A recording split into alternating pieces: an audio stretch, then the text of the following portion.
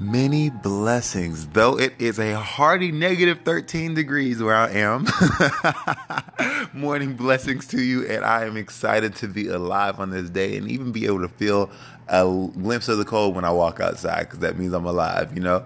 So you're listening to your station for Morning Motivation with Tobias, and we're going to jump into the encouraging message. But as per usual, told y'all how I'm doing. I want to know how y'all doing. If you're not doing good, prepare for better. And if you're doing pretty good, then just prepare for extravagance. Because we're going to get into this really encouraging portion that the Lord kind of put on my heart today. Still, we're going in the series of what they call, again, the Beatitudes. We're going to be talking today about the verse 5. So we're going to be going from Matthew 5, verse 5 and 5.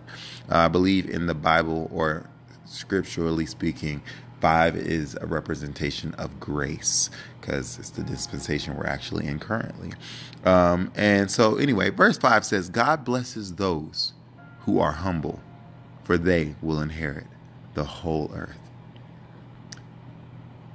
That right there is powerful to me for so many reasons. Humility is key in life, and I hear that so much. You know, it's not just who you are that affects how far you go, but it's your attitude that determines your altitude. And humility is an attitude. I really would have to say it's a part of somebody's character. It's how they carry themselves, and we can train ourselves into that and to get rid of pride and stuff. But if we can't apologize, admit we're wrong, try to see things in different ways through other people's experiences,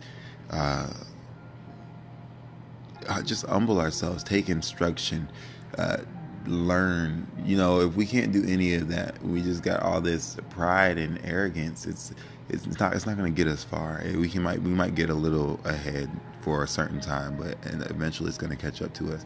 There's something about being humble, being lowly, knowing who we are and standing in that, and having boundaries and all those things, of course, but still just being humble, being teachable, being quiet half of the time, and just learning from our surroundings and speaking when we really have the expertise to be able to help those around us.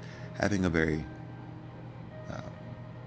Christ-like mindset. He came, and though he was the God of all creation, he washed the feet of his disciples. I said that wrong. He washed the feet of his disciples. And though he was the God of all creation, he was beaten and bruised and didn't say a word. He was crucified on the cross, and he could have destroyed everybody in that moment. He could have took his own pain away and not had to go through the pain of it. But he endured it all for us. That's humility. And he wants us to be like him. And when we do show through him that we're being like him, he said, blessed. He blesses those who are humble, for they will inherit the whole earth.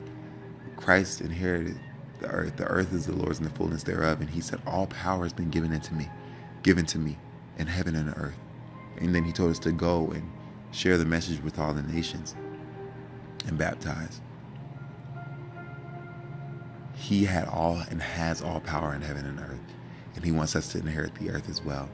And whether that be the new heaven and the new earth, or it's just a promise of being blessed in this earth, we are blessed.